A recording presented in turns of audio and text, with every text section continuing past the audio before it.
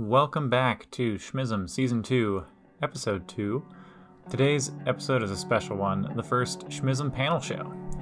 With all that's been going on this year, I've been thinking a lot about nonviolence and social change, topics which I studied in depth years ago in undergrad. So I brought together a few of the people that I used to talk to about peace, justice, and revolution when I was in college to discuss the morality and efficacy of nonviolence.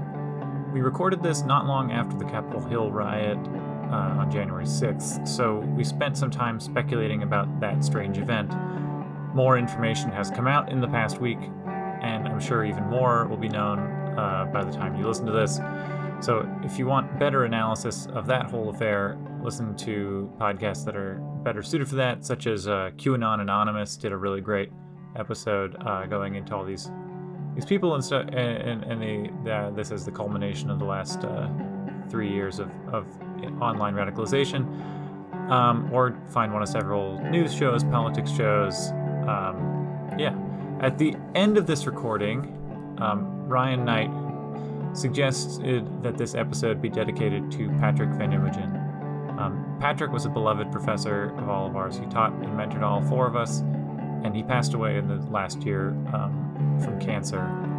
I know he would be glad to hear that we're continuing to debate nonviolent defense and conflict resolution, although I'm certain he would dismantle all of the justifications that Niko and I made for the violent revolutions of the past. He is also the one who brought me to Ireland and introduced me to the people working toward a lasting peace there, which reminds me that parts 2 and 3 of the Ireland episode will be finished and out on this feed soon. We all owe so much to Patrick and miss him dearly. Enjoy this first panel show. Feel free to contact me at schmisms@gmail.com. That's schmizms@gmail.com to let me know if you like the panel show, if you want to hear more panel shows, if you want to be on a show, regular one, or on a panel, or if you want to suggest a topic. Anyway, thanks for listening. Enjoy.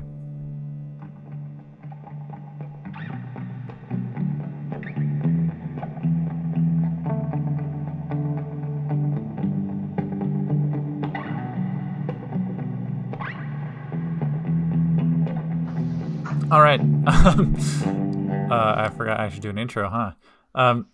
So today's episode of this of the Schmism is a little different. We're doing a first panel discussion. Probably won't be as funny, and there's not a story to it like before, but hopefully it's interesting and engaging. With me today is returning guest Niko Aberle. Yo. Yeah. Along with Jana Wipf. Hello. And Ryan Knight. Howdy. Hey, everyone. Everyone here was a peace studies student at Whitworth University where we did our undergrad. So this year there's been, our topic for the day is political violence. I have some discussion questions to try and keep this moving, but pretty open-ended wherever the conversation ends up going.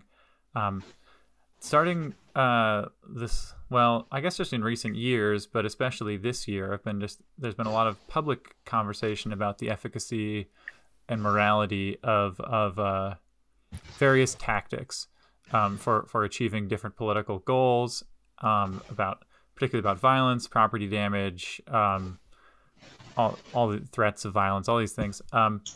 Particularly over this last summer during the Black Lives Matter movement. And then that's when I had thought about having this podcast convened. Niko and I were having a good conversation about it, and then I put it off for a while, and then finally got it together. And here I was thinking that it was a few months too late, and then all of a sudden, just yesterday, so you can do the math and figure out when we recorded this. But there, a group of folks sort of were led into the Capitol building, did some ransacking and such.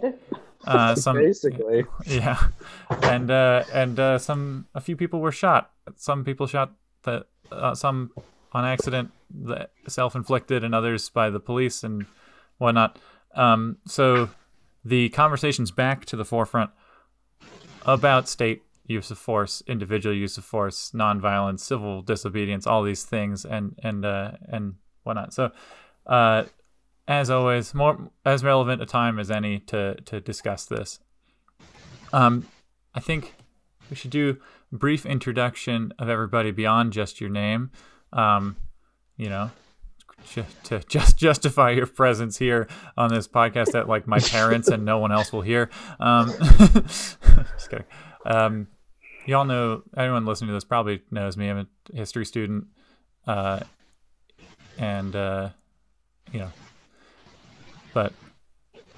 Niko, Jana, Ryan.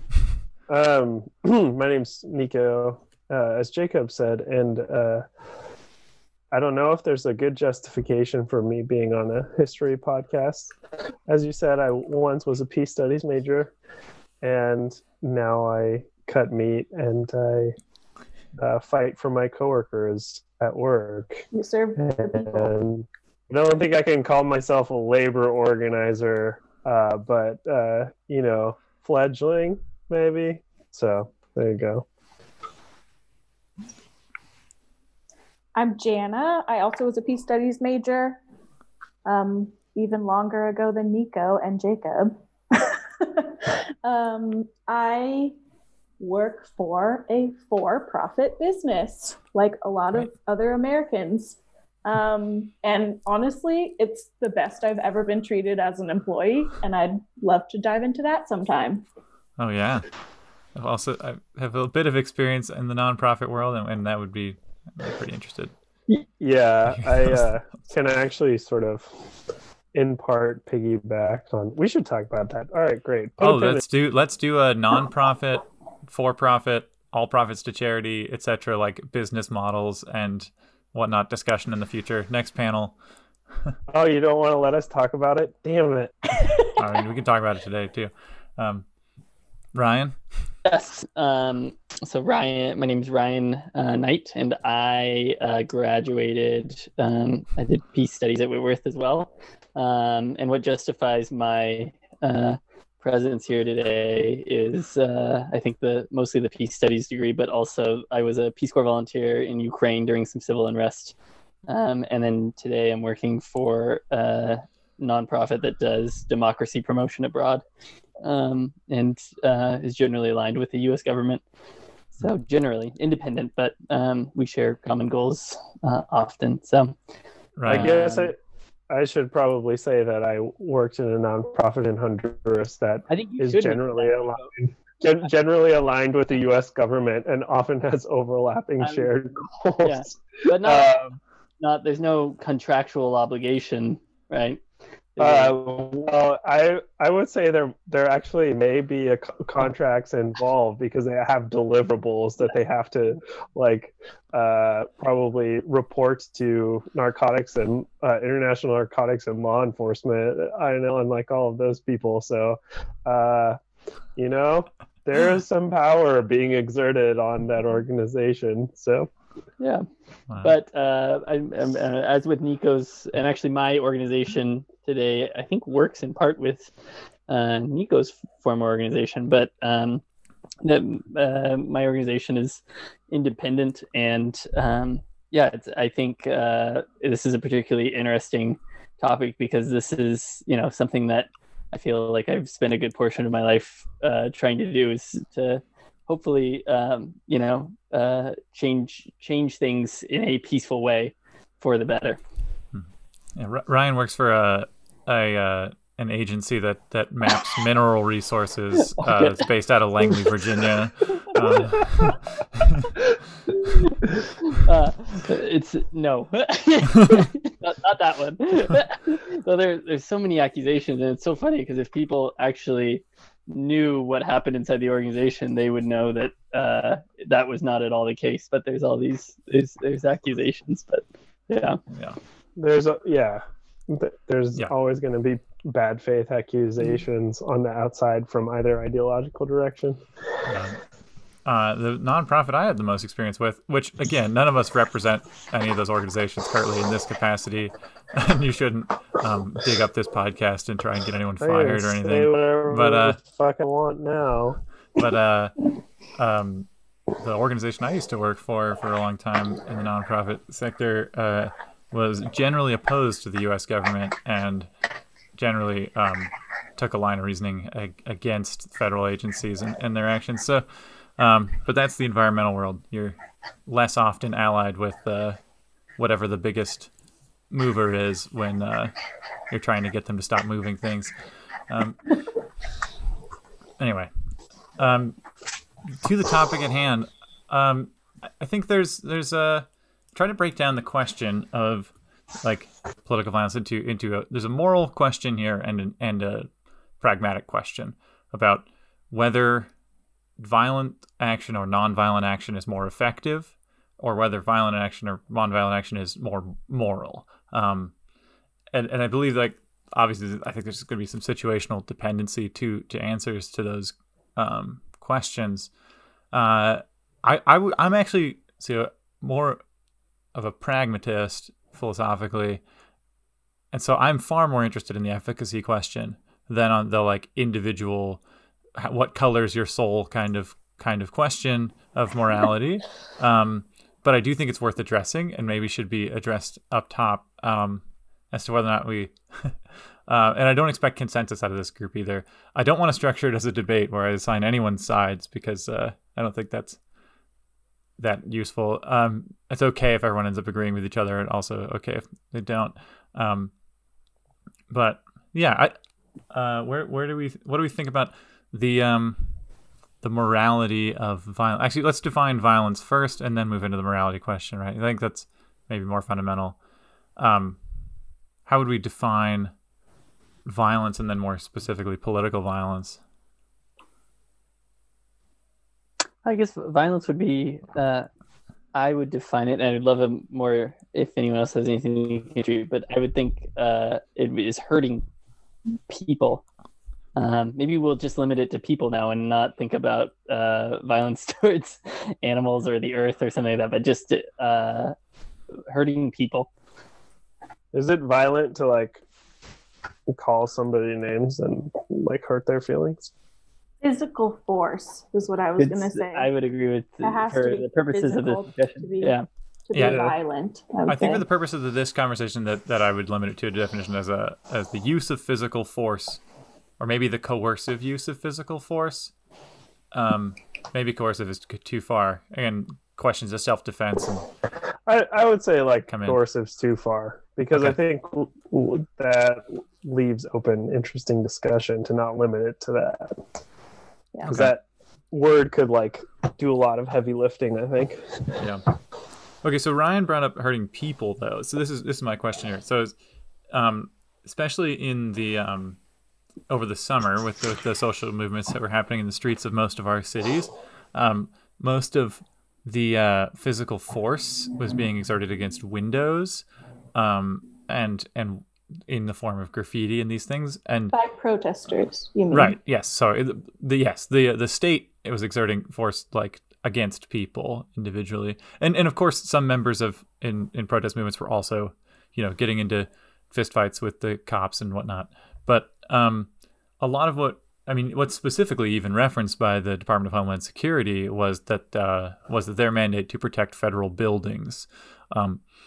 And we saw many times, like with the looting of various chain stores and things. 4 years ago with the J20 protests during Trump's inauguration, the people that were charged in that were charged with destroying a window at a Starbucks. So this question of how do we conceptualize property damage as a part of this? Is it fully separate? I tend to think, in the morality question, that it is fairly separate, but that it in the efficacy question it comes into more relevance. But curious what others. Is that violence? Are we saying that property damage? Yeah, so I'm saying violence? I'm saying it's outside of what I want to talk about with, like, in terms of the morality of the use of force. But it is destruction of someone else's property is theft if you allow for if your morality includes private property at all. It's so interesting because I think it really depends on the capacity of the institution or building or person or that you're harming or damaging. So like if you kill, like if in protest to like a neighbor that you burn down their house, that's like, that's a form of violence. It's like, really very serious. But breaking the window of a Starbucks is such a minor, that's doesn't cost anything to Starbucks in the grand scheme of things, right? So the degree of impact to the victim should be taken into account. I guess so, yeah. Yeah, because it's hurting their physical integrity. Like, not that I'm advocating for breaking Starbucks windows, but yeah, I think that should be taken into consideration. You're saying like burning down your neighbor's house threatens their ability to maintain their sort of like bodily autonomy or bodily like health. Right. Whereas exactly the Starbucks window, the Starbucks window doesn't. They just replace it. No one. Actually, the economy probably does better the more Starbucks windows are broken, because the window. They don't even pay for it. I mean, they're already paying for insurance. Yeah. I mean, taking a step back, maybe we should acknowledge that there are like large bodies of thought of nonviolence and of pacifism that acknowledge that any damage to property is violence as well, and so opposes that, which might be where some of us, like peace studies majors who've studied this, are kind of coming from and arguing against, is because we've heard that and we've seen that as like part of a body of thought. I think people who like haven't studied this would be like, why are you even considering violence towards physical things? And I think that it's worth saying at least that, there are bodies of thought in pacifism that say, destruction of physical inanimate objects is violence or is against pacifism. Well, yeah, and I think that those are outside of just like an academic context. Those are like pretty often dredged up whenever someone breaks a window in a otherwise nonviolent march or something. That it is often read as like, oh, this was peaceful until that happened, and that's where I think there's a lot of. I think this is the trouble, right? Why it's important to get the definitions out, and we can change them throughout, and we'll play around with this. But like that, I think there's so much equivocation in the sort of public debate over any sort of social movement, political movement, is that equivocation between violence and force and just like peaceful versus whatever, and like. The word peaceful doesn't necessarily mean the same thing as nonviolent, and I think like unarmed versus armed is maybe a more important consideration than violent versus nonviolent, in that it's like more clear cut whether someone is brandishing a weapon or not, versus whether they, it feels like in some like post analysis that like we're doing like a football play-by-play trying to decide if there's like pass interference, and it's like, oh well, did he just like hold his arms up to block someone that was hitting him, or did he like actually also swing back? Like people doing the like slowing down the video to decide if something should qualify as like Martin Luther King style nonviolence or not. But if we are considering morality, shouldn't we also consider intention and consider, I don't know, it seems different for me, intent, even if the result is a certain way. Because I think we're all thinking about I don't know about you guys, but I'm thinking about the protests that we most recently saw that, overtook Congress, and how I was watching them, and, you get this sense for them, like that protesters were not shooting, that they were pushing a lot, and then just kind of, I think there were a lot of punches and things like that, but I don't know, that's kind of what I'm thinking of right now. I'm wondering how you all are thinking of those as being mostly violent or mostly nonviolent.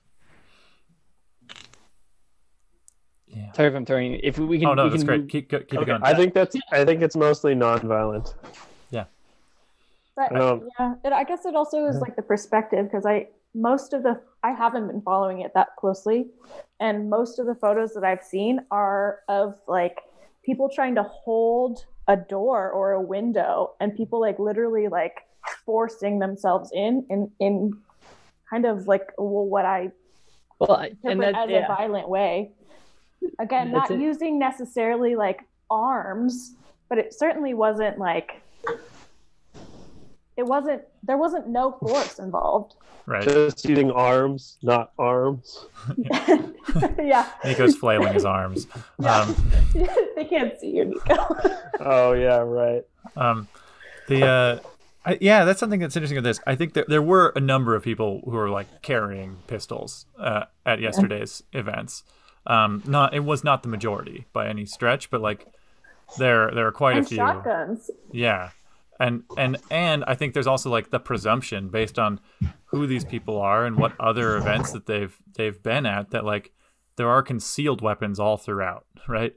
That isn't the same presumption on a different rally or gathering, right? Like the Black Lives Matter rally I went to in Spokane over the summer, like I didn't look out at that crowd. There was probably maybe one concealed weapon in that crowd or something of 2,000 or whatever people, but like it's not the presumption. Whereas like based on the attendance of yesterday's event, like I'm assuming there are a lot more. Of course, you should prove your assumptions and whatnot, but like if you're in like the role of say someone who's in riot control looking at a crowd, like you use those presumptions based on those are the same people who like showed up to state houses carrying their assault rifles whenever a movement toward banning those weapons was possible, or whenever, or during like the first mask mandates, like the fact that these people, like the same cast of characters shows up very well armed, I think should influence how we like view that group. But they were effective because they weren't using their guns at that moment, right? They were effective because they were using non-violent mostly, except for the pushing and the shoving. It's an interesting point about the hegemony of non-violence. I think that kind of shocks me. I think it's kind of a bad example to think about the efficacy of violence versus non-violence, because the type of resistance that you got from the state is not normal.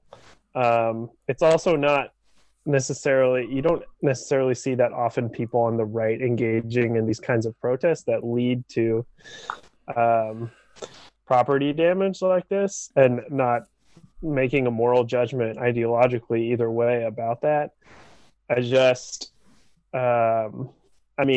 like a tired take at this point, but man, can you imagine if those were all BLM protesters?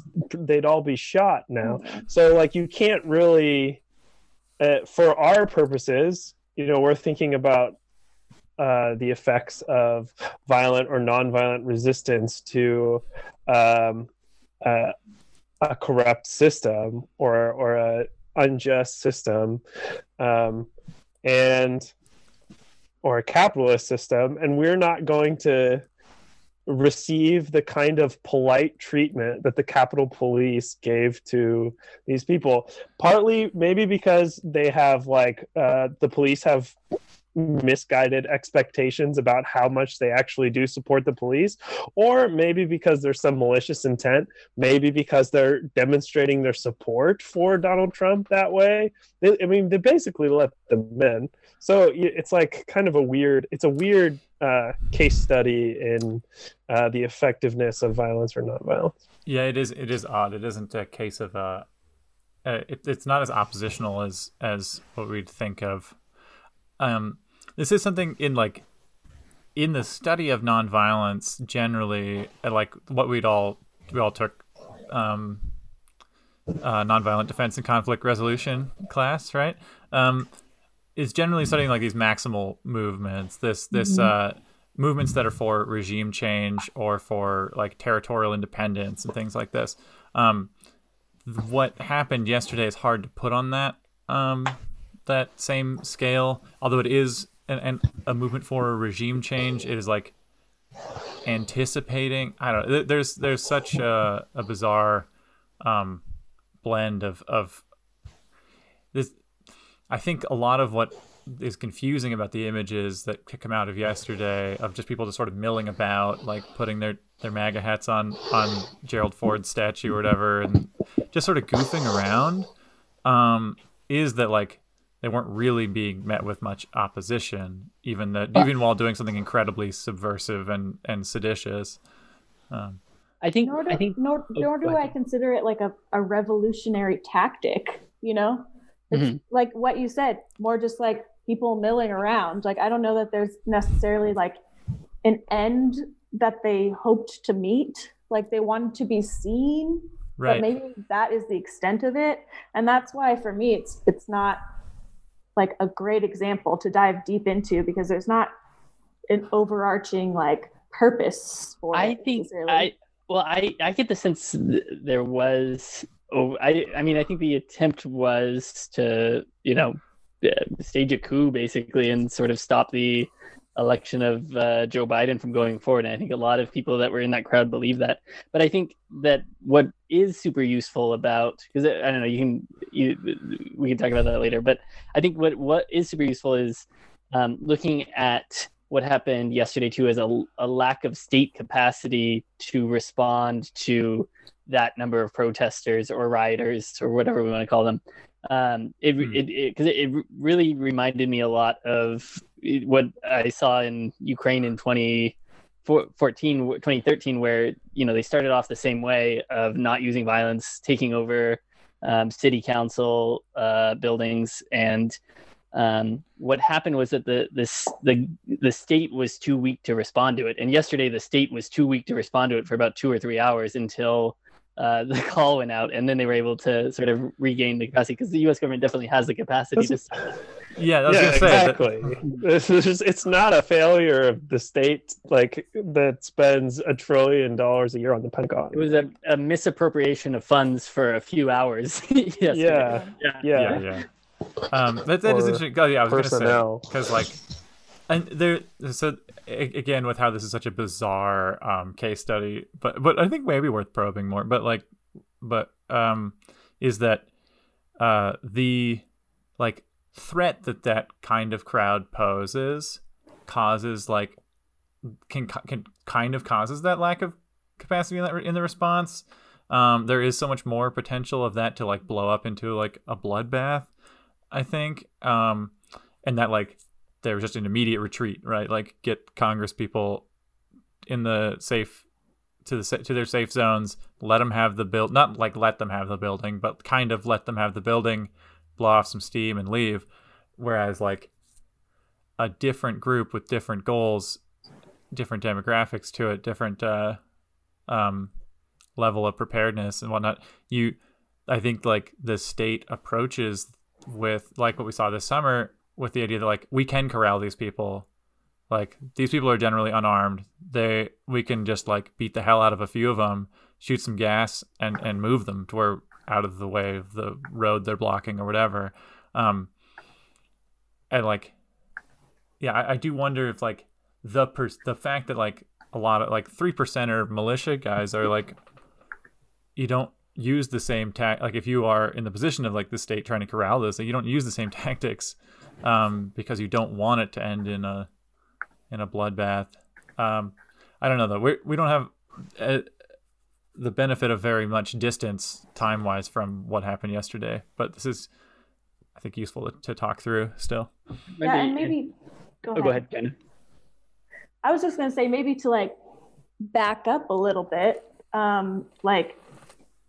the article that kind of inspired this conversation was an article called "How the World is Proving Martin Luther King Right About Nonviolence" that was published in 2016. And one of the parts that they talk about is how the benefit of nonviolent movements is kind of their creativity and their way to shift, because once the people do something, the government is going to respond in a certain way.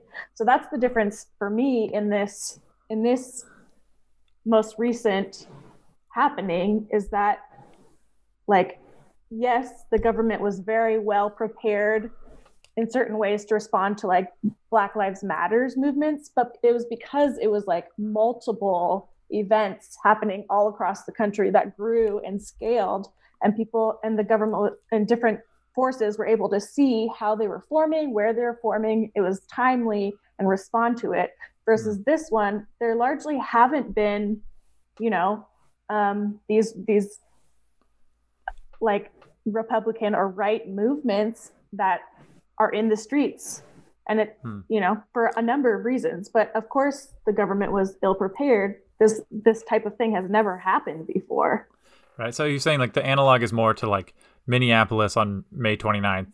Yeah. Right. Like when people like footage from that, it's like, where are the cops? Where is the National Guard? It is just like the people taking the streets, and for that night they had them. Right. That the response that our thought about it is colored more by what happened in the next month. By which point, I mean, by the time that the specific Spokane rally I was thinking of, like, there were 40 bike cops riding behind the march the whole way. And they were informed prepared ahead of time before the march even started. They knew it was happening. They knew they had their certain gear on. They had protocol. They'd been debriefed on it. They knew what to expect, and they knew how they were planning to respond to it.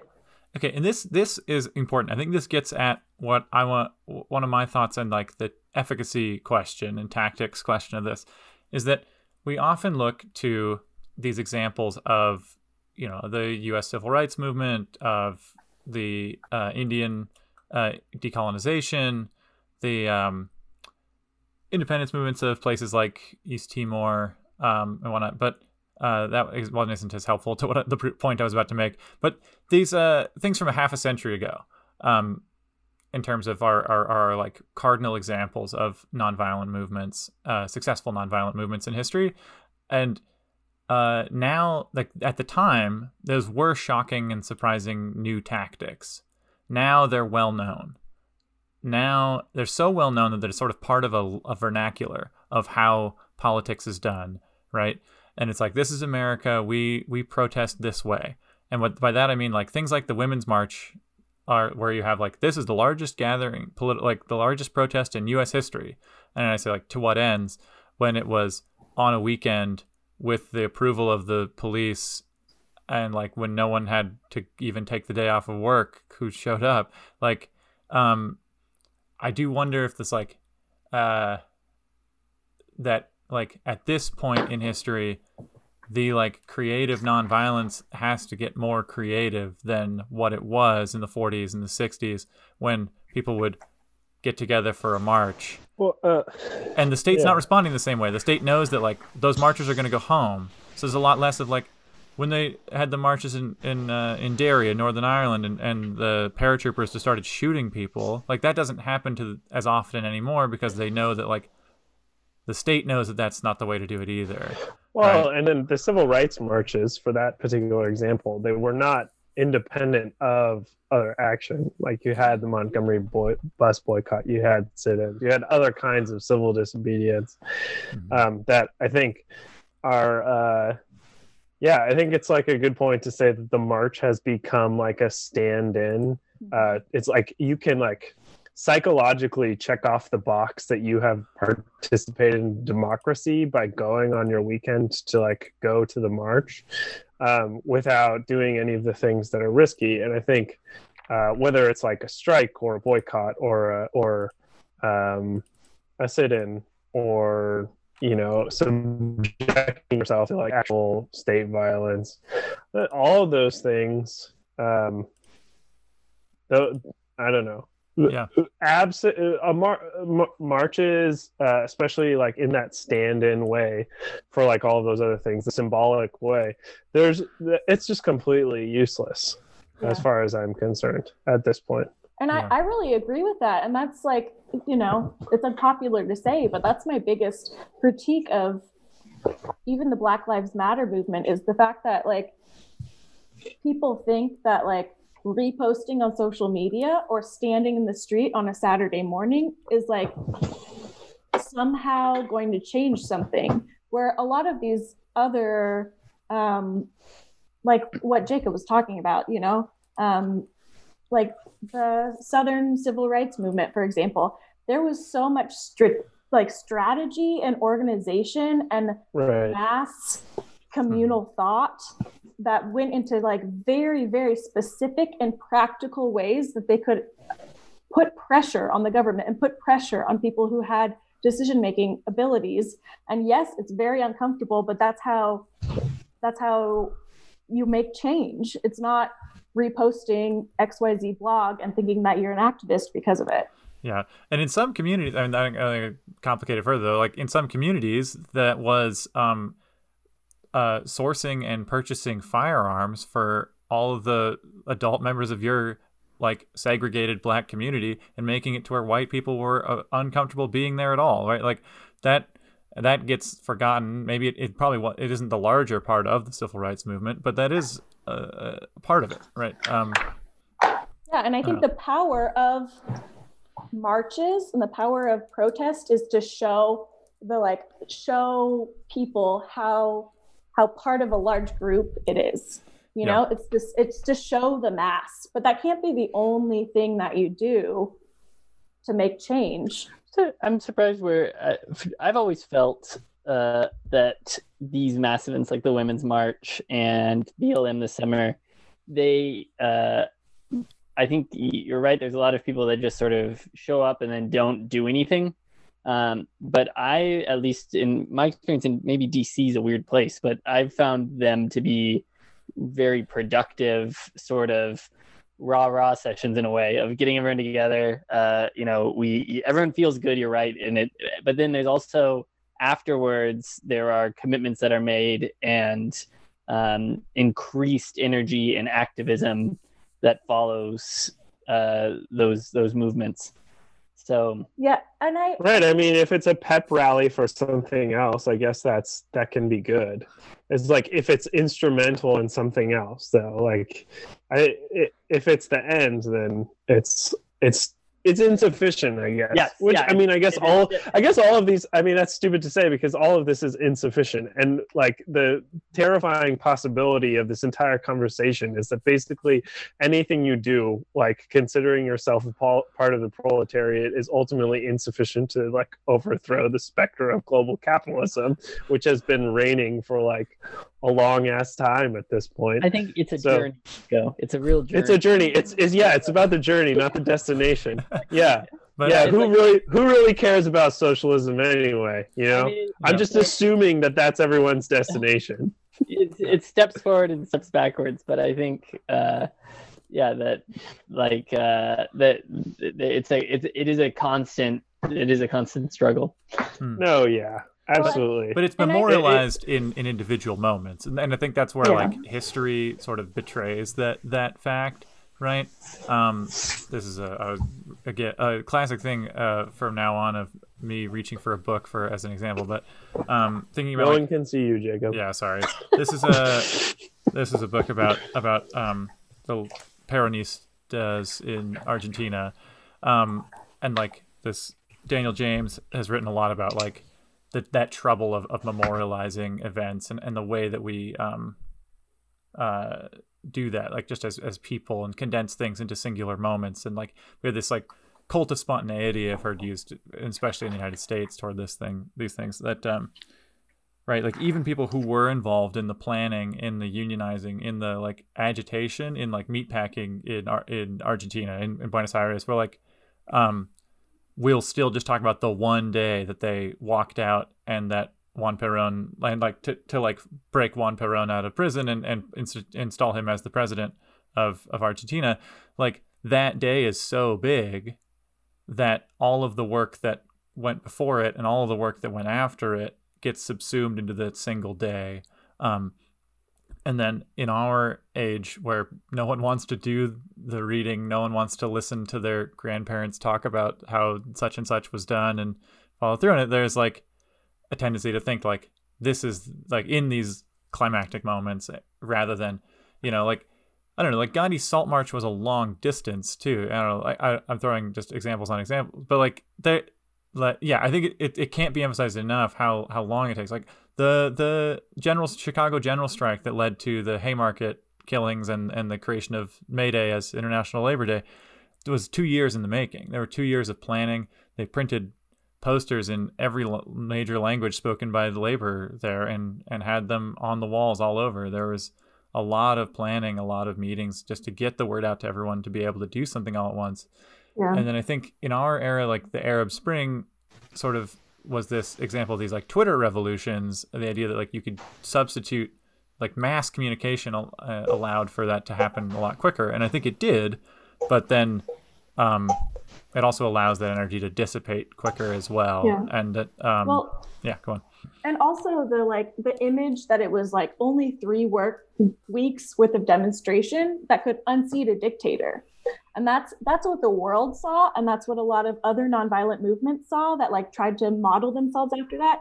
But it just misses so much of what was happening in Tunisia, for example, where there was this like robust organized labor activity, and like so many people were striking that the like Tunisian economy was falling apart.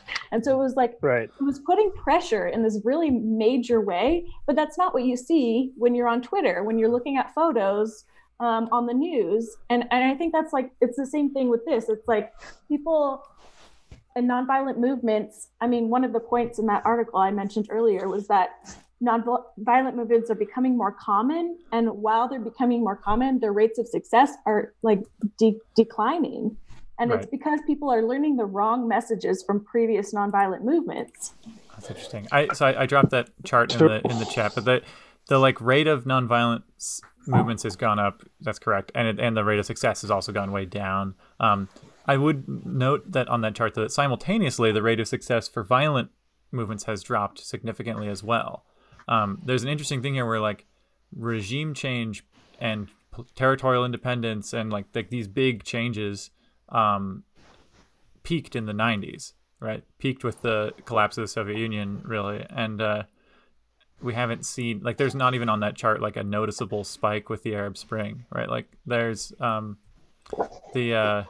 think that there's something significant to like about the structure of government, of the state, the modern state, of global capitalism, of our technological like environment around us, that like these big changes are not nearly as attainable as they once were, or at least as they were throughout much of the 20th century, whether by violent or nonviolent means.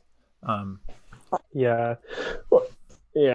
To go back to Ryan's point just for a second, and this sort of ties in with what you were saying, Jacob.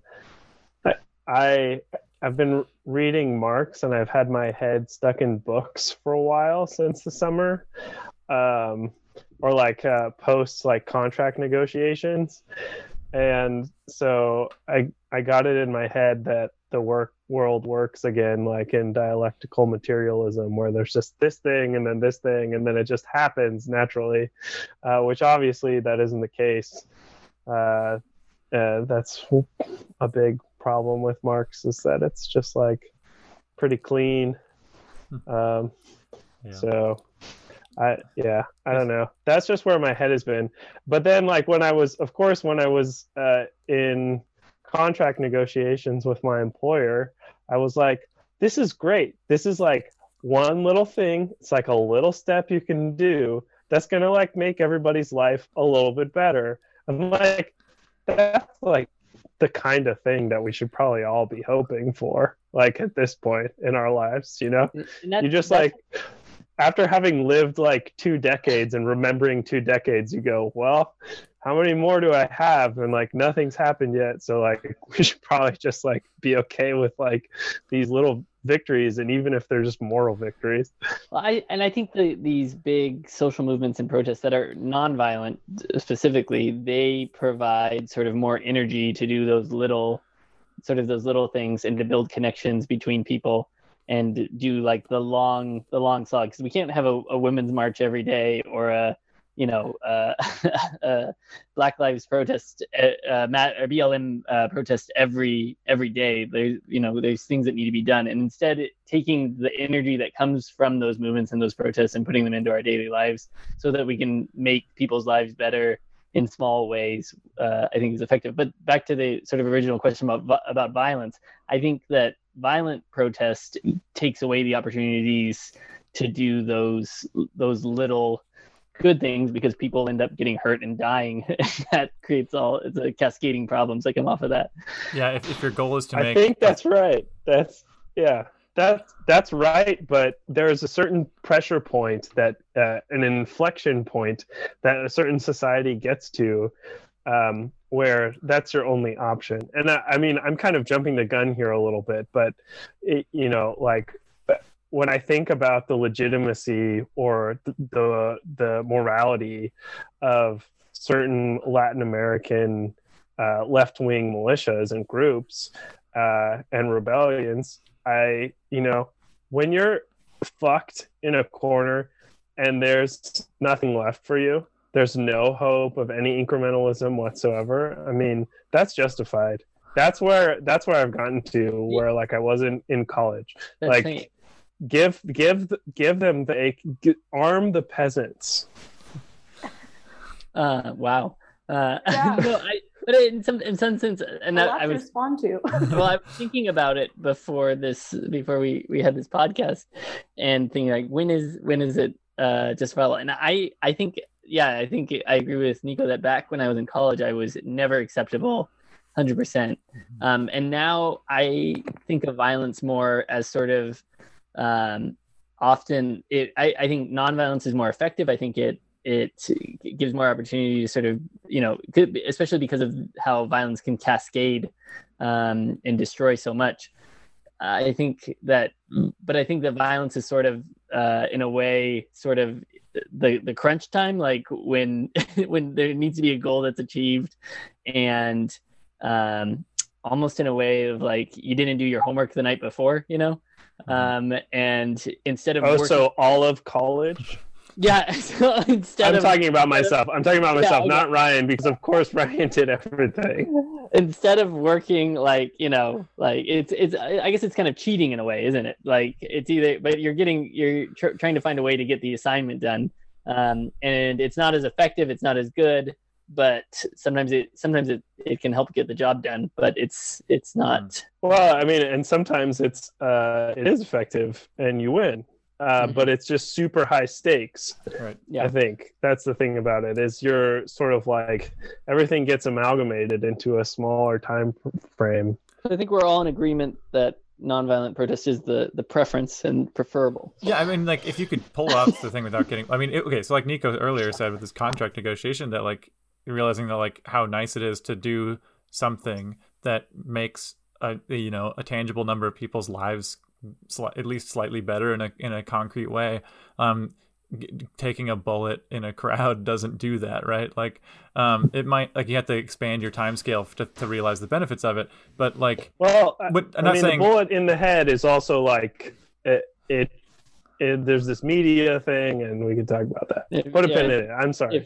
If Niko had killed everyone he was trying to negotiate the contract with, I mean, it might have been effective in the short term of achieving the contract. But dude, that's so funny, dude. Oh, this is like, I should do that. Yeah, I mean, that's the big thing. That's my biggest argument with what Niko said, is that it absolutely 100% can sometimes like expedite an immediate goal, but I think in every expedition of an immediate goal, it pushes the ultimate goal farther away. And there's articles that we linked to through that the article that was talking about how they got aggregated data of 106 nonviolent resistance campaigns, and only in 2 occasions had the violence progressed the campaign. Like I'm talking about like violence at the fringes of an otherwise nonviolent thing. Yeah. So like not mostly nonviolent, but like occasionally there was just like a spurt or like a little like a battle here or there that had South Africa is a good example of that. Yeah. I suppose. I guess like I'm thinking of like specifically I'm thinking of the Sandinistas, and like it's impossible to cherry pick and like have that mean anything necessarily, but it does work where you take up guerrilla warfare and you like successfully do regime change within a matter of years. But look at where Nicaragua where Nicaragua is now is like a whole nother conversation. But did the Sandinistas take power? Yes, they did. Well, okay, subsequently, yes, but like, did the Sandinistas take power? Yes, they did. It was successful. They had, and it was successful. It was successful in spite of the fact that the U.S. spent a ton of money turning Honduras into effectively an aircraft carrier for the U.S. military, and they still maintained power to this day in a completely watered down way. And the U.S. exerted its power over Ortega in a completely different way, and Ortega became a piece of shit. But and now we have Nicaragua. Is pure change of power the ultimate goal? Is that it? No. Hey, socialism is the ultimate goal. I mean, did it work? Did the Sandinistas taking power fix? They did some like significant things like really early on. I mean, investment in health, investment in education, like a strong literacy campaign at the very beginning. These kinds of things that you see in like revolutionary Cuba, the thing you see in Bolivia that's happening right now. You know, like within 10 years, you've reduced poverty by 60% just because you're opposing austerity and actually investing in human beings. So, I mean, and in Bolivia, like it did not take armed rebellion. And obviously that's the preference. In Nicaragua, like I think the reasons for the dilution of and the fracturing of the FSL or of the Sandinistas is like a whole another conversation. But I think like they are an example. I mean, Cuba is also an example where like they successfully did the thing. Right. But I mean, look at Cuba today. It's like, you know, there's one family that's been in charge of the country for how long now? And well, I mean, okay, so no, I mean that's true, but I mean, what is the reason? I mean, the reason for the centralization of power in these like socialist experiments in Cuba or in Nicaragua, like. What is the reason for the centralization of power? The reason is because of regional hegemony of the United States. It's not because of their choice was to eschew democracy.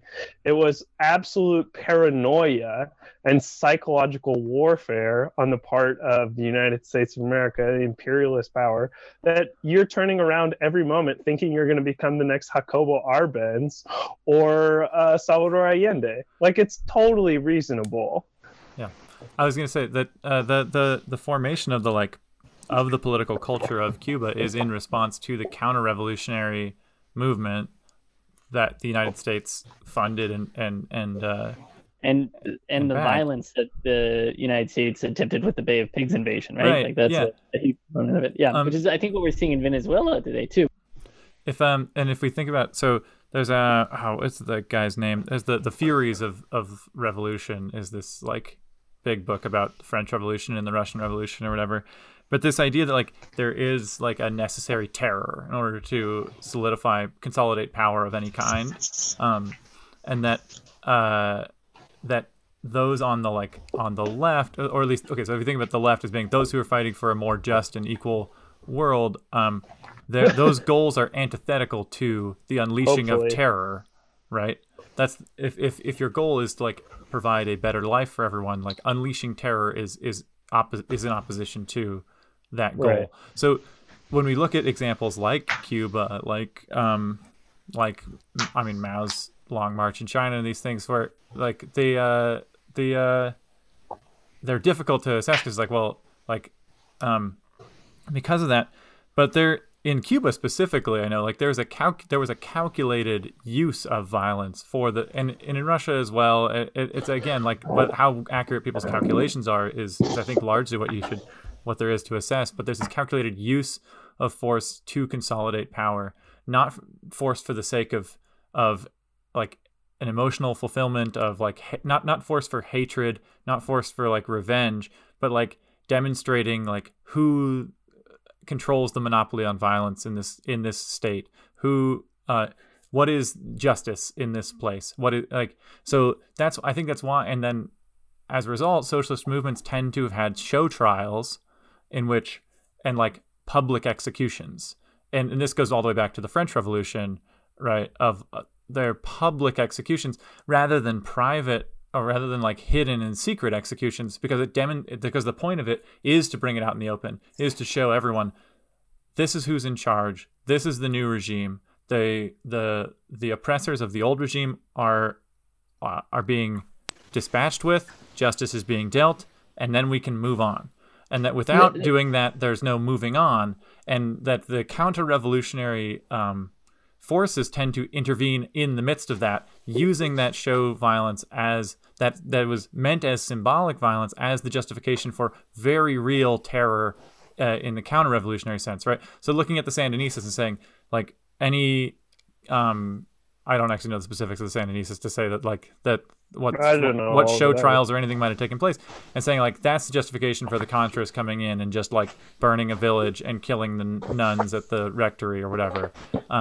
This happened in El Salvador in the 1930s. That like that people saw that like that they burned libraries because that's where the records for land holdings were held, and the point of that was to redistribute the land to the peasants and especially to the indigenous people. Well, they said, look, these people hate our whole society. They're burning our library down, and by these people they meant the indigenous people. They ignored the like whatever percent that weren't, and then they just went through and just murdered 1 in 5 of all the indigenous people as the counter-revolutionary response.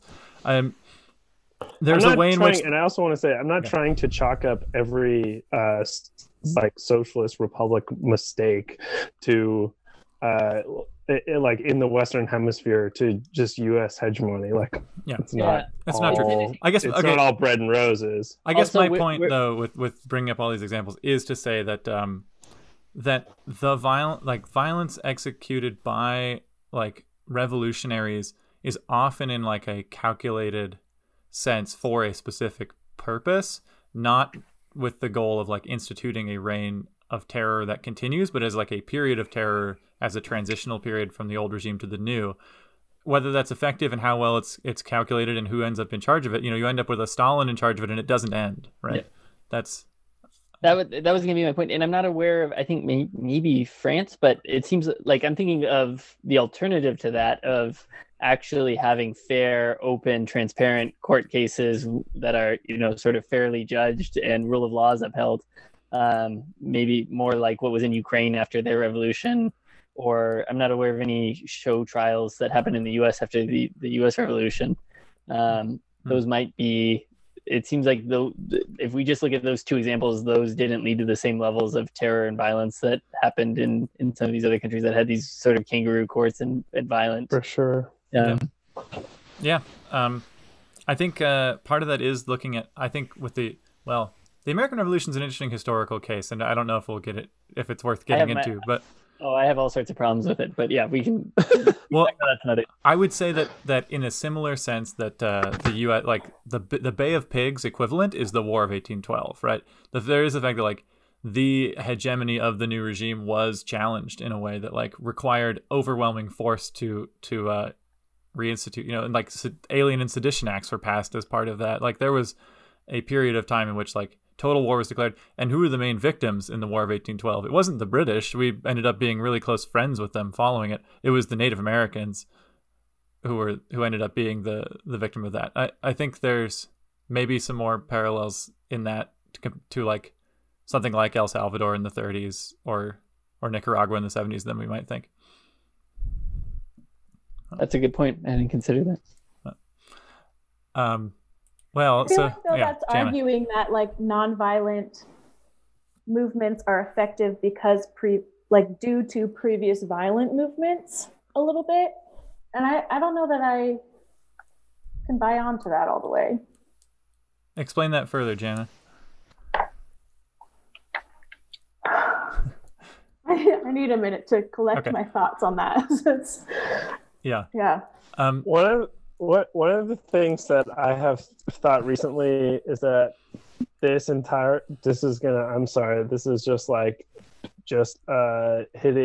getting totally blackpilled on this conversation, but like I recently have just thought like social change is impossible to understand. Like, I don't even know. Sometimes violence works, sometimes it doesn't. Nonviolence is like doesn't seem to work. It feels like good people get murdered no matter what if you're actually trying to change things for the right reason. Like, what's the point of this conversation at all? That's sometimes my question. And like, maybe I should just like hang out and like chill, because that's pretty tight. No, Nico, that actually might be part of the point of this conversation, is to think like, I mean, it does make me realize that, yeah, there are like every conflict between ruling elites and the ruled is very context specific, and there's different capacity. There's going to be different capacities of the state to use violence, and different capacities of citizens to use violence or non-violence. So yeah, I think that's a good point, actually. If there's any like sorry, go ahead, Jana. I was just going to say that I think like scholars can overwhelmingly predict acts of violence in a way that they can't predict acts of nonviolence succeeding. Like, people, like scholars, you know, it's not necessarily like everyone knows it, can predict almost like armed campaigns, coups, state collapse. Like, there's factors that like lead to these big, mostly violent acts that like are traceable.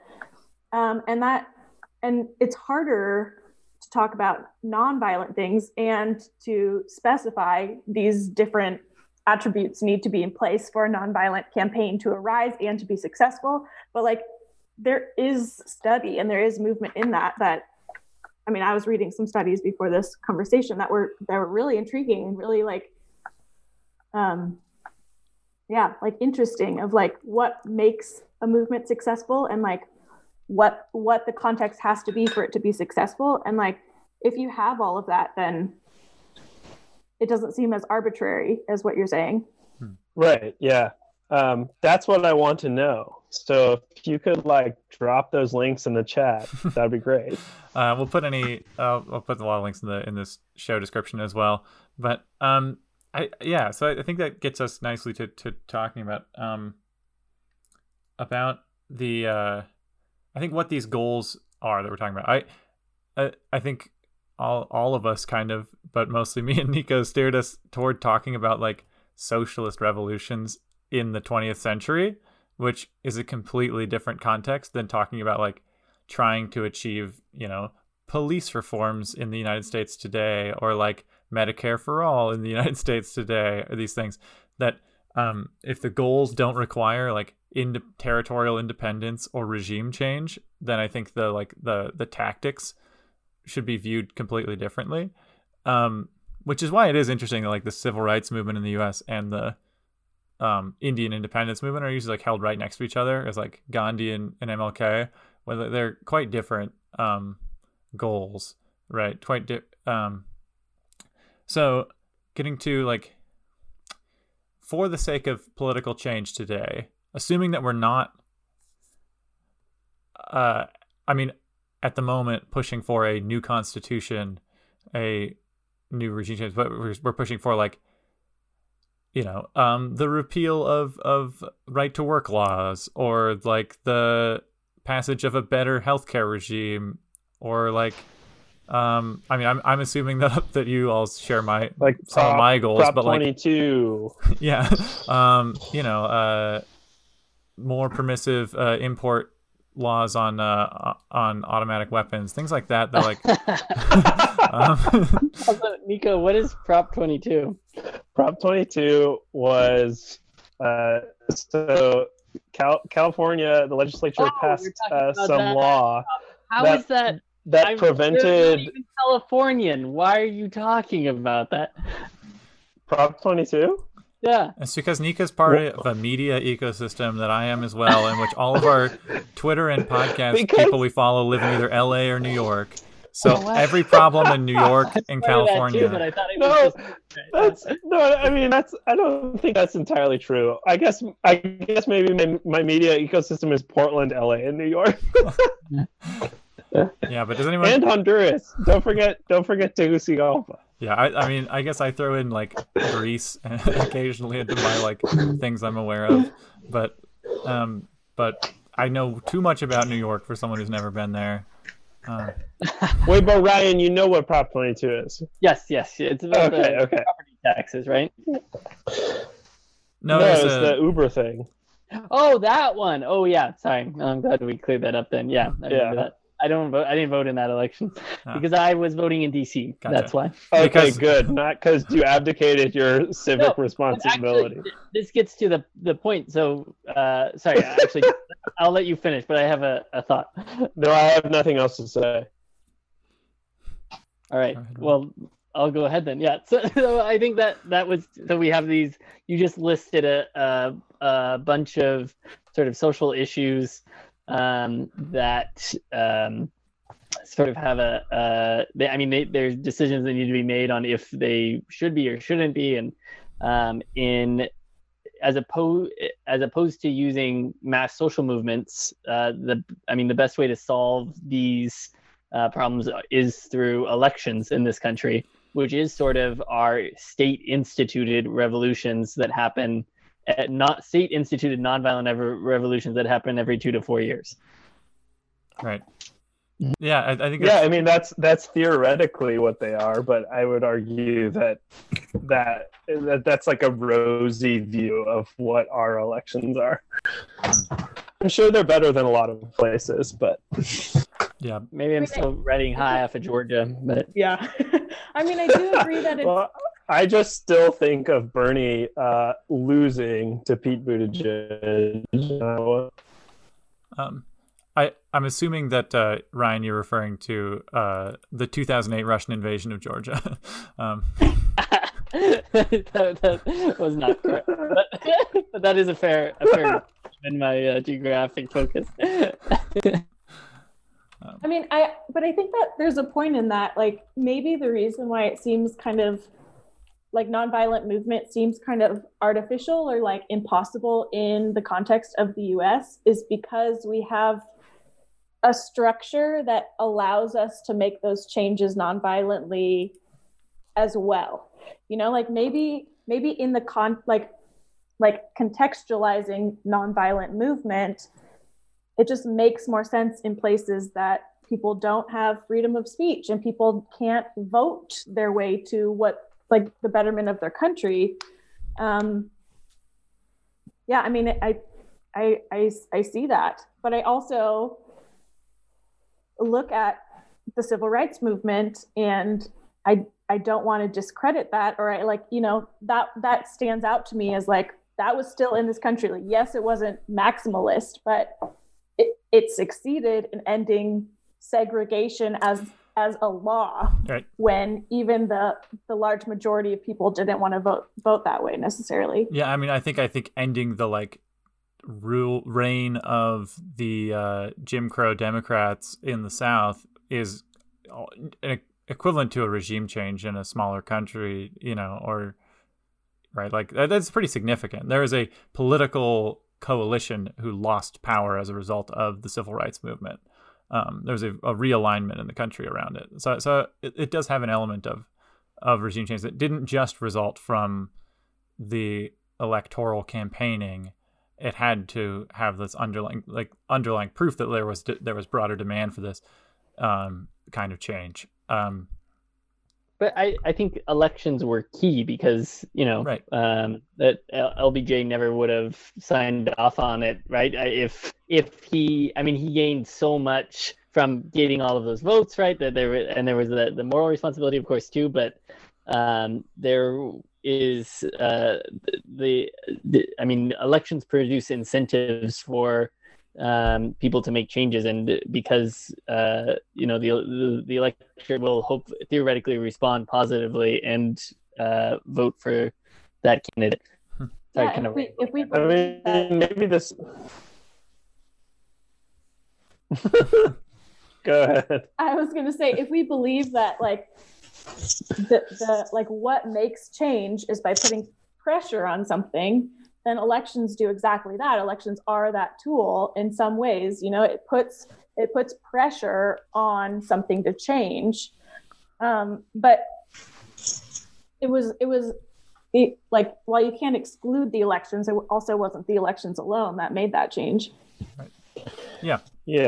That's where I think. And I mean, I think the other point to make here, which is maybe a dumb one, is that elections in this country are totally diluted by money and advertising, because people are not.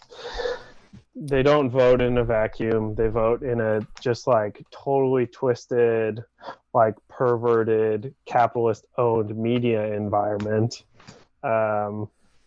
And so that has a lot of influence. I need to look at Jacob. I need to click on Jacob's him to holding see what that something. was. He's holding something up to the screen. It's a poster I lifted off a wall in Derry that says, "Never be deceived that the rich will permit you to vote away their wealth." Exactly. That's what I'm trying to say. I just hit this picture of Honduras. That's on the ground. Whoops. That's the hack anarchist line of if voting did anything, it would be illegal. But anyway, we lost Ryan. Well, hopefully we get Ryan back. Ryan's hiding. Wait, is he actually gone? No, Ryan's back. Okay. So I don't actually believe necessarily that, like, if elections did anything, they'd be illegal. But I just thought it was a cool poster. The point I'm getting at here is that it needs some kind of pressure. So if there is a candidate that is like represents that sort of pressure, then great. But if the available pool of candidates are just, different faces on the same policies, then like elections are no longer exerting pressure on a system. And that's where I think like strikes and boycotts and these things are more effective, because they always target pressure points. There's like, I mean, that, but not to say that like elections don't matter and only labor does, but like that like there's a time for each. You need it all, yeah. Yeah, and I think like, okay, that's like probably right. I think in a lot of elections in our country now, and why we're seeing increased civil unrest, is that they are not like between pressure points. I mean, in the smallest example, the things that people really don't care about and get really checked out on is like, we have judicial elections here in Montana. I don't know if they do in your states, but like the judges that are on the ballot, look them up, and it's not usually like, oh, this person believes this thing and like X and this person believes Y. It's like, they both kind of are the same. You can vote or not.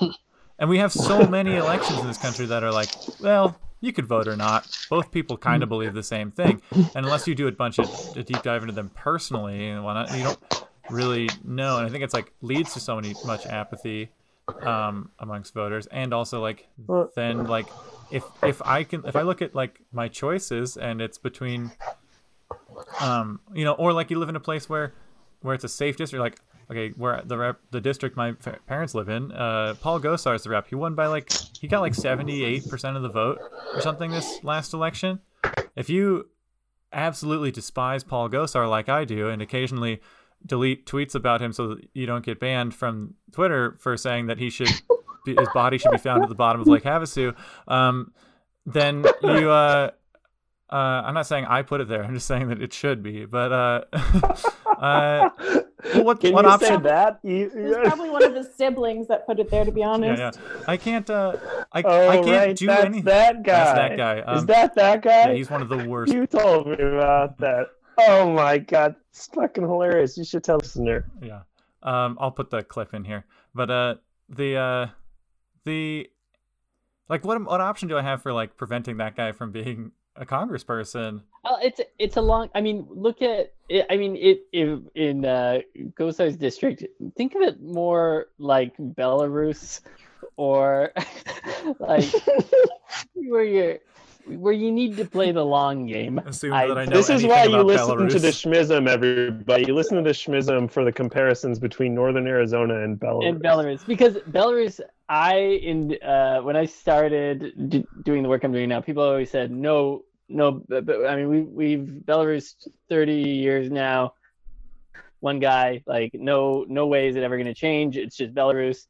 Like no one was donating no one was focused on Belarus, no one was thinking about Belarus. And then Lukashenko decided to hold an election and just, messed it all up, and tried to, claim too much of the victory, and then started beating protesters, and everyone lost it. And, he's still in power, and he's still probably going to stay in power, but it is in the long term, there is a massive social movement that has developed in Belarus that will change Belarus forever.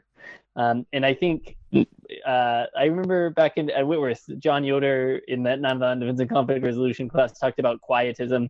And do you remember that bit at all? Basically just kind of waiting it out and knowing that eventually there will be an opportunity for change. There's no way. The only thing that's constant in life is change. So I don't know. Maybe it's my starry idealism, but I think just wait for. I think that's right. And it just having participated in the Bernie campaign to a certain extent, I think that after he dropped out, everyone, and by everyone, I mean everyone on my Twitter feed and my friends were like, oh no, nothing good will ever happen again. We lost our chance. And it's just an opportunity. As you say, it's just an opportunity to learn and get better and do your own little niche thing until build power and be better prepared for the next time that comes around, because you absolutely do have to wait. I think this is one of the bullshit things that Whitworth taught us, was that you were the agent somehow. You're absolutely not the fucking agent of change. You're not. You are basically irrelevant. Niko, Jacob was going to use this and the best diversity, and here you are. Jacob was going to do that.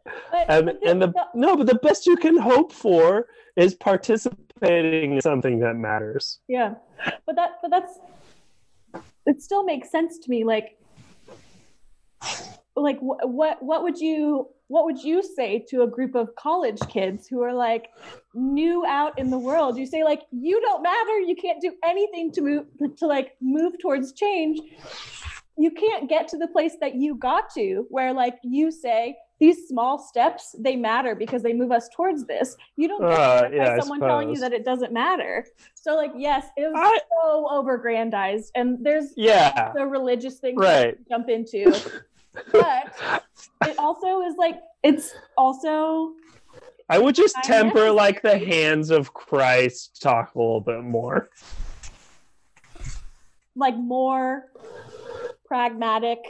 Listener 1 person who to 1 did person not attend Whitworth University. Than... Right now, Niko is referring to how our former professors used to. I'm breaking through the fourth wall right now and speaking directly. But how our professors used to, I don't know which professor, but used to refer to students as the hands of Christ, as acting in some way as though we were agents of Christ himself. Yeah, and maybe we are. Maybe theologically that's right, but also we're not Jesus, except we are. Never mind. That's a whole other conversation. Okay. I don't know. What Jana was saying about what do you tell young people then? I remember John Pell.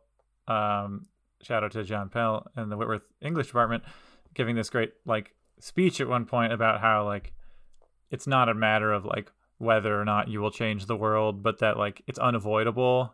And I think that's worth noting, because social movements are built of individual people in the end, and you can be part of one or not. You can stay home or not, and absolutely you can just work as a butcher, or you can be a shop steward as a butcher, right? Being involved, choosing to be involved with that is great, and teaching younger people that those are opportunities that exist. That's something that watching the people on the Twitter feed and then media sphere and stuff sort of discover that with the collapse of the Bernie Sanders campaign this April, that people who are got no job and that's what they were doing was just volunteering for Bernie, is okay, I'll get a job at a grocery store and join the union, or like I'll get a job, at a warehouse and see about like organizing coworkers. That like awakening. Salt, tasty. What was that? What? It's just shouting out the process of salting into a workplace. Is that the like subversive Is Marxist phrase for that? No, it's just where you. No, it's not an acronym. I don't know. Maybe it is an acronym, but it's just where you get a job for the sole purpose of organizing a workplace to join a union. Oh, that's beautiful. Yeah, I mean, like, yeah. Sorry to interrupt. I mean, like, I just think of like specifically our generation, like these like postmodern millennials who had to live through a market crash and domestic terrorism and coronavirus and all these other things. And I think like our biggest struggle isn't people who care too much. Our biggest struggle is like a lot of people who care too little and are non-committal and like laissez-faire about things. Like, it is what it is, whatever. And so in that perspective, like if I was a professor to kind of like wide-eyed, innocent Whitworth kids, I absolutely would be pushing so hard. Like, you can make a difference, you can do something. And even if they're disappointed down the road, at least they know, like they end up where you're at, where like the little things do matter. I think they matter in some spiritual sense too. Like, I think it matters to yourself. It matters to like the cosmos that you like do the right thing. But like when you're talking about it from the practical perspective, there's just so many things that are so much greater than you. Like, you have to. I mean, honestly, if you're gonna do some of this crazy shit and like believe some of it is gonna be like possible at all, like I think you have to have like some amount of like hope and like faith. And like, I'm sorry to go there, but like it is impossible. I guess maybe I should just talk from my own perspective, that like the black pill that I like mentioned earlier, like you have to. Is that a like matrix? That's really easy. It is a convoluted like, matrix reference. Yeah. Believe. Yeah, it's just a stupid internet thing. But anonymous. So now we use phrases like black pill. Nihilism. I just think you have to have nihilism. Nihilism is very tempting. It's very easy to get into. I think like once you leave the like cute little nest, I don't know. I think you have to have some amount of like irrational hope or like religious hope to. That's beautiful. To participate in it, because I just don't get it. Otherwise, I think there's an interesting thing here, right? So I think if your ideal is nonviolent movements, is political organizing, labor organizing, these sorts of avenues toward change, that you have to believe in things greater than yourself.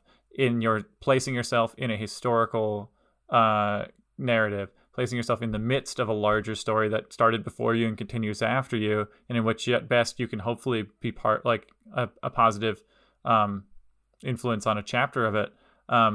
Whereas if you allow for like the violent route to achieving your goals, it is much easier to cast yourself as that individual hero, right? Like, to be John Brown, like on raiding Harper's Ferry, to be I had a second example, but like the heroes of the other side being on the other side, they're on the same side. I think like Martin Luther King Jr. probably admired John Brown. To think of someone who's, I mean, less heroic, but I think that sort of like using violence to be the heroes reminds me of that Kyle kid who shot those people. Yeah. Like, I think like that sort of I'm going to use violence to achieve my political ends gets you in those sorts of ways. And it just happened that John Brown was on the right side of history, but he unfortunately used maybe the wrong methods Well, to go about it. well, I don't know if he and, did I mean, though. Like I think well, I the think he jury's did, really but- out on whether or not. But the jury is out on all of these things because so many of them are questions of like strategy and tactics and organizing, which in most of these cases, certainly in military strategizing, I have no fucking clue whether something is good or bad. When it comes to labor organizing, I have no idea if it's good or bad. I'm just starting to learn. Like when it comes to like protest tactics, all this shit, like you like within each one of these avenues are like different tactics and things that have been tried, and people who are like telling stories about what works and what doesn't. And I am incapable at this point of like actually evaluating this one versus this one, or just within one avenue of change. Yeah. And it's just very frustrating. You know what I mean? So it's just like, okay, I'm going to just like buckle down and try to learn one of them. Yeah. I guess that's kind of where I'm at in my life. Yeah, I'm not going to join. I was going to say, Nico's still answering the "Why are you qualified to be in this conversation?" question from the beginning, but apparently. But I remember now my other example of an individual causing massive change on like through their own like really bold action, and it was John Wilkes Booth, and that's why I had John Brown and John Wilkes Booth to oppose each other, right? Like a single person can use violence to cause a huge amount of change, right? Like Lee Harvey Oswald can just like, break people's brains and eventually create I don't know. QAnon. I mean, if you think Lee Harvey Oswald was one guy. Yeah. But I mean, the Oh my gosh. yeah, the point being like, yeah, I do agree with you, Nico. Like the results are so difficult. The assessing what caused what. There's always so many inputs and this that it is difficult to say. And like, who am I to comment on like military strategy type things and like, or I can't on most of this stuff. I mean, it seems like John Brown's military calculation was like really way fucking off. Yeah, like right. It seems like doomed from the start. And I don't think he cared because that man was living in a holy narrative. Yeah, he was God's hands and feet, like as he saw it. So, I mean, I feel like we're returning to the same point where he was not educated at Whitworth, by the way, for the record. John Brown wasn't. There's a statue of him in the Kansas State House, though. So, there's. I mean, like that violence and violent movement is absolutely can be successful at achieving short-term goals, especially like media attention, the perception of strength, and commitment to more radical members. Like all of those things were benefited by that Kyle, I don't even remember his name, Rittenberg guy. But like also just like the catharsis of doing something and everyone's like, finally justice, I feel a little bit better. But then like almost always I feel like it undermines the longer strategy of like growing a huge group of people together. Like the whole like social movement is made when there's like a massive group of people that like believe in something, and it's like that collective strength that does it. And those types of acts of violence, they exclude people. They don't allow you to pull third parties into the question. It's the opposite of diversifying your base. That's true. That is literally what it is. And I think that also can be good. That also like holds people account to their commitment to the movement, to see the radical commitment to something as extreme as violence. So while I agree with you absolutely that it fails to diversify the movement, it can also like demonstrate like a certain person's commitment and exclude people. So in a good way. Maybe this is wrong. Oh yeah, I'm going to illustrate. I'm going to illustrate Nico's point with some examples, and then you can all yell at me for how they're bad examples.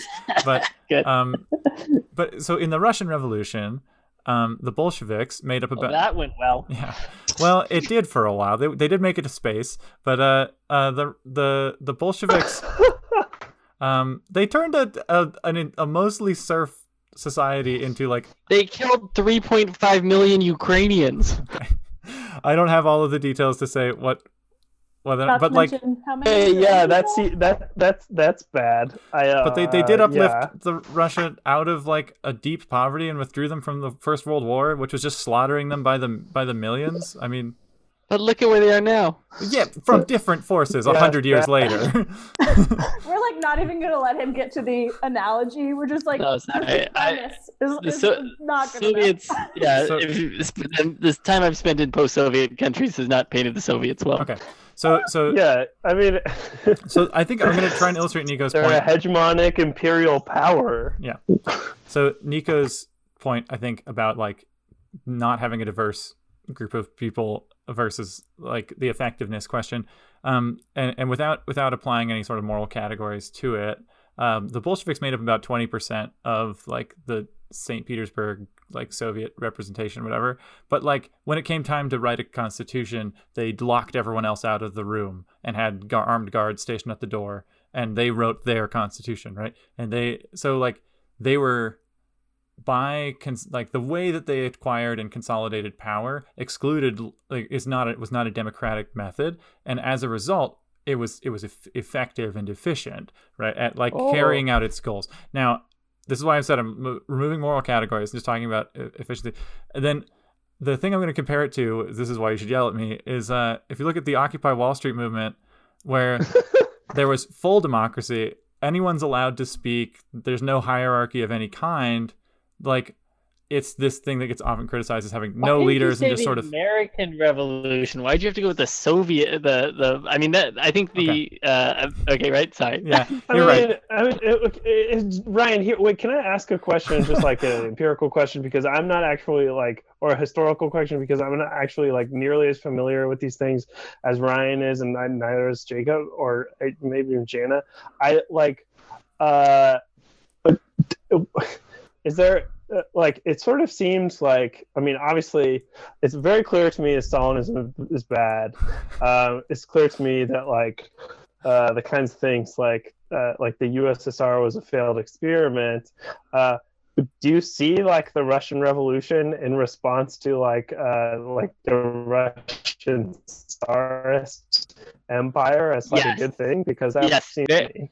I see it as a failed revolution, but after the fact. So Jacob's point still stands. Yeah. No, I think if you could go back to the Bolshevik meeting in St. Petersburg, I would have been on board with that. I would have been on board, and then once they started the mass persecutions and throwing people in concentration camps and things like that. That seems bad. Yeah. Did you like Trotsky? I don't know that much about Trotsky, but from what I've read about, he was a Menshevik, right? And it seems like his views were much more sort of. Well, I just know he wanted like democratize the party or something. And I don't know, whatever. I totally derailed us, but I was just like curious. Sorry, Jacob. I hope you can edit this later to. Well, So I should clarify. Trotsky was a Bolshevik, not a Menshevik, but. Thanks for clarifying.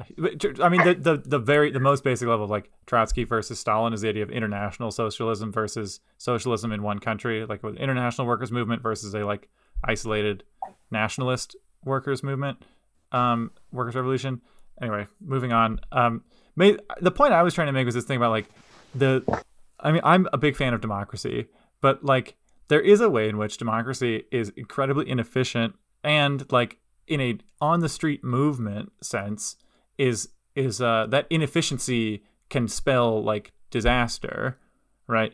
The idea that like look at what happened yesterday. There was a goal of stop the vote count, but what happened? The vote count happened just 10 hours later because there was no one in charge. There was no plan. There was no list of demands. There were no hostages taken. There were no any of this. Like it wasn't for how much planning that went into it and how much like militia training a lot of these people do on the weekends and stuff, that was really not like a regimented thing. It was a sort of anyone can show up, and in a way, like, because like a lot of that takes from our contemporary approach to like nonviolent movements in marches and things, which I don't think is effective. We talked about that earlier, like that.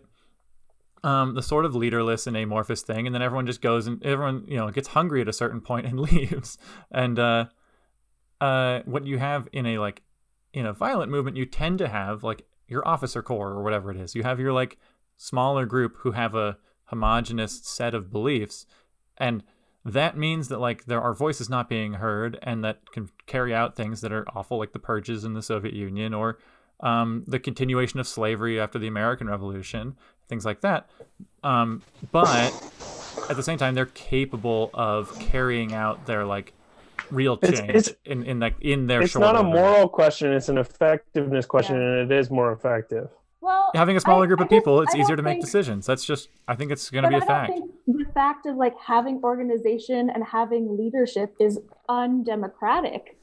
Like I feel like that's the argument being made, and I just immediately like I recognize that like what happened yesterday, even the Black Lives Matter movement, I think a huge, and the Occupy Wall Street and We Are the 99 and blah, blah, blah, blah, they all lacked leadership and they lacked pragmatic goals. I think if everyone who showed up to the Capitol building yesterday, their intent was get the boxes that have the votes in them, it would have been a totally different scenario. Absolutely different. But it's like this like a large group, like very nebulous goal instead of something specific that puts pressure on something. And like, obviously, I'm glad that they didn't have the like communal strength to do that. And it took, like for 20, 30-year-old like Senate aides carrying the boxes out with no problem whatsoever to avoid that catastrophe. But again, it's like, it's a matter of organization and a lack of centralized leadership. And I think that is why the Southern Civil Rights Movement was really effective. It's because names come into your head and like rhetoric comes into your head, but it's rhetoric tied to a person. And it just isn't people doing their own causes without direction. Well, yeah, that's 100% why the Bernie Sanders coalition is completely rudderless now, because for whatever reason, like this old New York Jew could get a lot of people in the same room and talk to them. That was okay. I did a lot better in February. And now it's just, I mean, it's a sort of firing squad. So, I mean, you need that leadership, and you need it in a democratic way, I think, is like what I'm hearing from Jana, like ideally. Yeah, I agree. I think saying, I want to say that that like clear leadership is more common amongst violent movements, but that it isn't impossible. It isn't like necessary to like be a military movement in order to have that. I just think like historically military movements tend to have that like consolidated clear leadership, whereas nonviolent movements don't always have that. And one of the strengths of using violent means and something that's necessary is if you have people risking their well-being, risking their lives, that high risk, high cost mentality, then there's like this interpersonal trust and this interpersonal like bond that has to be formed. They have to be so connected to one another for it to be effective. You can't just talk to someone that you've never met and be a violent leader. But because of that, it also makes these violent revolutions much smaller. Well, I think that non-violent revolutions also have that when the state responds with violence. And I think also the like we haven't mentioned Gene Sharp at all in this conversation yet. Jesus Christ, dude. Sharp was all about in his manual, he talks so much about the need for the nonviolent movement to remain orderly and disciplined and have a core leadership that will guide it in a very sort of militaristic way, but just without the use of violence, because his whole argument was just not effective. I guess I see it more as like the bond of collective action and less of the bond of like, I will die for you tomorrow because I'm risking everything. I think that that's what but that is what happened with so many successful revolutions, like in Ukraine, that when protesters were being shot in the streets, they weren't using violence, but they were like facing the fact that we could all die tomorrow, but we'll die for something together, even though we're not going to use violence because we know it's not effective. And that's what's happening in Belarus today. Yeah, the See, and then I mean, just like you have to confront that. I mean, like I've had to like I'm confronting that. It's like I don't want to do that at all. Like when it comes down, no, yeah, I don't want to like risk my life at all. Like that's why Jacob and I were talking about some Yeats poem like about like the Irish Revolution, and it's just fucking so sad. It's just total. It's not a resignation to dying, but it is like a sort of like mournful allegiance to a struggle. Share that poem. That sounds nice. Yeah, it is nice. It's really good. I don't know. I think that's right, but you have to like have some way of dealing with it, and I'm like leaning back towards the liberation theology college time. I wonder in dealing with that. Yeah. I just like, I mean, part of the thing that I think makes really good nonviolent movement is like people have to believe in something so strongly, and part of the reason that drives that like strength of belief is like the level of repression that they're facing, and so it makes it hard for me to see like current day Americans experiencing right. unbelievable repression that pushes a large movement towards people like being really willing to die for the movement. Like, I know. Repression is like you can live a mostly okay life, right? Even if you are that racism and facing horrible things in this country. I mean, I also think easy to avoid sometimes. That situation I think in Ireland. Some people can't. Yeah, I was gonna say that situation in Ireland that Niko's referring to, where there was like a 14% infant mortality rate in Dublin at the time. Like, completely preventable death was like all around. You know, like that decision to find, and even then, it was a smaller group of people who imported some guns and staged a revolution that most people didn't support until the crackdown came afterward. So like, yeah, I just think like in the United States now, are we really at a place where like that kind of risk makes any sense to most people? Not yet, but we could be soon. But yeah, I think that's I think in a way the election kind of released some of that tension. I know a lot of people might say for worse, but it definitely, I feel like, might have made it so that people aren't feeling the need right now to go to the streets and protest as much because they're hoping that newly elected political leaders will enact the change that they want. Yeah. And maybe that's also the trick of democracy, it's pulling some of that pressure off. It's letting you blow off steam every 4 years. Absolutely. Regime change. And so it isn't this pent up fight for a big change thing. Yeah, I wonder. Yeah, and I mean, he's promised nothing will fundamentally change. And like I think for lots of people, that's what they want. I mean, but then there's like 50% of the population, 25% on the right and 25% on the left that do want change. One totally perverted ass backwards change, and then people on the left who want a beautiful, glorious socialist revolution. Oh man! Oh my god! I had my tongue in cheek a little bit there. Yeah. Obviously. Yeah, I don't know. I think we've aired some thoughts. There's been a good amount of disagreement and agreement here today. But this is, I think, gone on about long enough for as much as I want to listen through and edit and everything.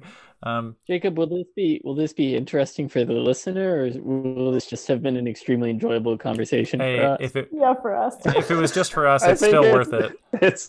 It's just for us, man. It's for us. Hashtag it's for us. Yeah, this is a FUBU podcast. That's for us, by us, for the hosts, by the hosts. That's beautiful. Yeah. Any closing thoughts, things that you had in your notes that you didn't get out? I thought it was a FUBAR podcast. Okay. That was fucked up beyond all recognition, personally. Yeah. Just kidding. It was great. It was really great. I mean, we definitely took a lot of tangents away from the Sure. larger questions of, is violence morally permissible? Did we attempt to answer that at all? I think I think we talked about its effectiveness a lot. Yeah. I don't think we talked about the moral question that much because we were like, probably not. it's probably not good to kill anybody. But also, like, Yeah. you know, these questions are large enough to spend your entire life studying, and I mean, you still don't come to an answer. Like, you know, that you sent that article about that Anabaptist that's my advisor. professor, and he teaches nonviolence, and you know, he is confronted by his, like, I don't know, young sons who tell him, like, it's not that simple. It's more complicated than that. It's more contextual than that. And it just, it's like a constant thing that you have to struggle with, even if you're an expert, every day, forever. Yeah. I would say the things I want to emphasize is that, that there are these nuances that, like, just referring to things as violent or nonviolent and condemning all the ones that are violent, I think is fraught. That there's damage to people, damage to property, force in self-defense, force in coercion, armed struggle, unarmed struggle. There's a lot of, like, sort of layers and types of things, and that like lumping them into two very broad categories isn't, I think, very helpful. I think it is helpful for discrediting movements more so than it is for strategizing for their benefit. That other piece I would add is that that the overly metaphorical language around the word violence, that use of the word violence that is pretty pervasive on the American left, I think does damage to the ability to like have a public conversation about these things. That I think it is important to recognize that, like, you know, in order for you to have your your can of beer, that aluminum came from a mine in which, like, a working regime, like a labor regime, is upheld with violence, that like it was transported to you using oil, and that is maintained with violence. Like, these things that we talk about as systemic violence inherent to the systems that we live in, is useful to talk about, but there's a way that becomes overly metaphorical to where you're not to where people start to say things like, you know, criticizing me in public is violence, and to where eventually, like, somebody, the term gets diluted to where it becomes difficult to have this conversation without, like, a lot of I mean, we all have a lot of background in this and know what we're talking about. I feel like we ignored some of the basics of not ignored, but, like, breezed past the idea of talking about, like, what is it to create, like, contradictions within the oppressor's view of, like, you know, like creating those scenarios in which, like, the police officer, the military personnel, whatever, say, like, I didn't sign up for this. That I don't know what I'm getting at with this. I had a point and trailing off, but those are kind of some of my closing thoughts. It's more complicated than the public, than the, like, MSNBC roundtables give it credit for when someone breaks a window or, like, gets punched at a rally, and that I'll plug history. Like, look to history and try and assess things that are a little further back and that you're a little less emotionally heated by. I would just like to say this was a wonderful conversation. It left me inspired because I love all of you, and I also think just, like, this conversation sort of doubled down on my thought that you have to look at the thing that's immediately in front of you, like your actual life, and just say, like, what is the strategy that is appropriate for me? Like, what is the movement that I should be a part of that's in front of me right now? Like, I wanted to say this earlier, but there was, like, a tweet from the leader of Portland DSA during the summer, responding to everyone yelling at them that they should, like, be out of, like, go to, like, meetings or, like, public forums for like at City Hall and like say these things.